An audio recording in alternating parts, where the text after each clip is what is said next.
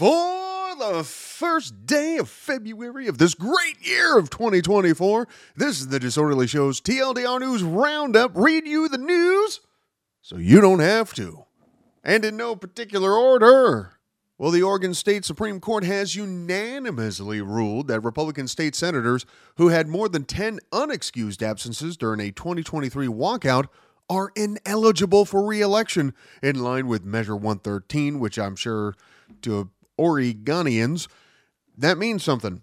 Now, this decision does support the Secretary of State's interpretation of Measure 113, which disqualifies lawmakers from immediate re-election after accruing 10 unexcused absences. Well, there you go. Now we all know what that means. So the 10 senators, which is 9 Republicans and 1 independent, they participated in a 6-week walkout over issues like transgender health care, abortion, and gun laws, making it the largest walkout in Oregon's history. Now, 6 of these senators are eligible for re-election in 2024, with 4 of them already saying they plan to do so. The FCC is addressing the issue of AI-generated robocalls following an incident where a fake message, which sounded like President Biden, misled New Hampshire voters during a primary. The FCC chair is proposing recognizing AI-generated voices as artificial, which they are, but by doing so, then they can classify them as illegal because robocalls are illegal under the Telephone Consumer Protection Act. Over in California! That's kind of fun saying it that way. 25 district attorneys are suing Tesla's Fremont factory for environmental law violations, and the lawsuit alleges that Tesla improperly handled, transported, and disposed of hazardous materials like oil, lead-acid batteries, antifreeze, and diesel fuel up to 101 sites in California. And the counties are seeking an injunction to force Tesla to comply with proper waste disposal methods, and they're seeking civil penalties, which they could amount to as much as $70,000 per violation per day. Tesla had previously settled with the U.S. Environmental Protection Agency in 2019 over hazardous waste violations, and again in 2022 for separate Clean Air Act violations, both concerning its Fremont factory. Like yesterday, where we learned that Boeing asked to get a safety exemption for their planes, and then we all found out just how terrible that can be. Why are companies being allowed to settle for violations? Because they're just repeating the same things. They're just paying, okay, here's the penalty, we're still going to do the same things. That's why you got to make it a percentage, not just a flat rate. My opinion, though. Moving on. Joshua Schultz, I think that's how you pronounce his name. He's a former CIA employee, and he got 40 years in prison for the largest data leak in the agency's history. He was convicted in 2022 of illegally gathering and transmitting national defense information, obstructing a criminal investigation, and other charges, and in 2023 he was also found guilty of child pornography charges. He worked as a computer engineer at the CIA's Center for Cyber Intelligence, where he created tools for undetected data extraction from computers. And what's being told to us is that his issues at the CIA began in 2015 due to a feud with management and a coworker, leading to both parties being transferred. And in 2016, he allegedly stole cyber tools and source code, transferring them to WikiLeaks, and then tried to erase traces of his actions. He then left the CIA in November 2016, and WikiLeaks published its first part of the Vault 7 leaks in March 2017. He was then arrested in August 2017 on child pornography charges and was later indicted for the data breach.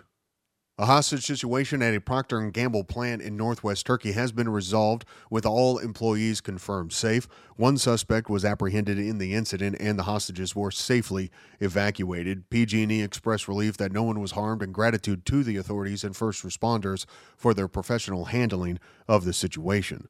And it's being reported the reason the gunmen took the hostages is because they wanted to draw attention to the loss of life in the Israel-Hamas conflict. President Joe Biden has issued an executive order imposing financial sanctions and visa bans on Israeli settlers in the West Bank accused of attacking Palestinians and Israeli peace activists. The order targets 4 individuals involved in acts of violence and attempts to seize Palestinian property, aiming to block their access to the U.S. financial system and prohibit dealings with American citizens. And the State Department has imposed travel bans on extremist Jewish settlers involved in attacks on Palestinians in the West Bank, with more potential bans if violence continues. Publicis Health, a subsidiary of the French media conglomerate Publicis Group, agreed to a $350 million settlement over its role in marketing opioids like OxyContin in the U.S. opioid epidemic. Now, this is the first major settlement involving an advertising company in the U.S. opioid crisis, and the settlement funds will be distributed among states for opioid abatement, treatment, and prevention efforts, and Publicis has agreed to pay the entire amount within 2 months. And the agreement also includes a prohibition on Publicis accepting future contracts for marketing or selling opioids and mandating the public release of internal documents related to opioid promotion. Publicis was implicated in implementing Purdue Pharma's Evolve to Excellence campaign, targeting high-prescribing doctors with marketing emphasizing the abuse-deterrent properties of OxyContin and advocating for higher dosages.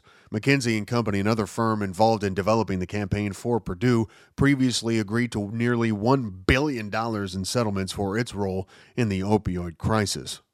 And of course, Publicis denies any wrongdoing or liability, claiming its work was lawful and compliant with regulations, attributing most of its work to Rosetta, an agency it acquired and closed a decade ago.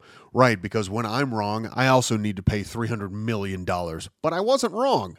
The New Hampshire House, which is Republican-led but closely divided, rejected 3 abortion-related bills showing no consensus on further restricting or protecting reproductive rights. The state's current law prohibits abortion after 24 weeks unless the mother's health or life is at risk or in cases of fatal fetal anomalies. A proposal to add abortion rights into the state's constitution failed to receive the necessary majority for advancement, despite a close vote of 193 to 184.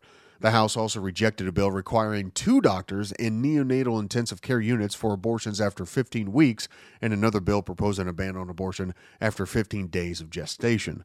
The later bill, equating to almost an outright ban, was also voted to be indefinitely postponed, making its revival more difficult. Auto workers at Hyundai's Montgomery plant in Alabama have launched a unionization campaign to help join the UAW, with 30% of the workers signing union cards. Now, this announcement follows a similar move by workers at the Mercedes-Benz plant in Vance, Alabama, who also recently initiated a campaign to join the UAW. Now, the workers at Hyundai are motivated by various grievances, including unmet promises of good jobs and benefits, poor treatment during personal emergencies, and being pushed to work despite injuries.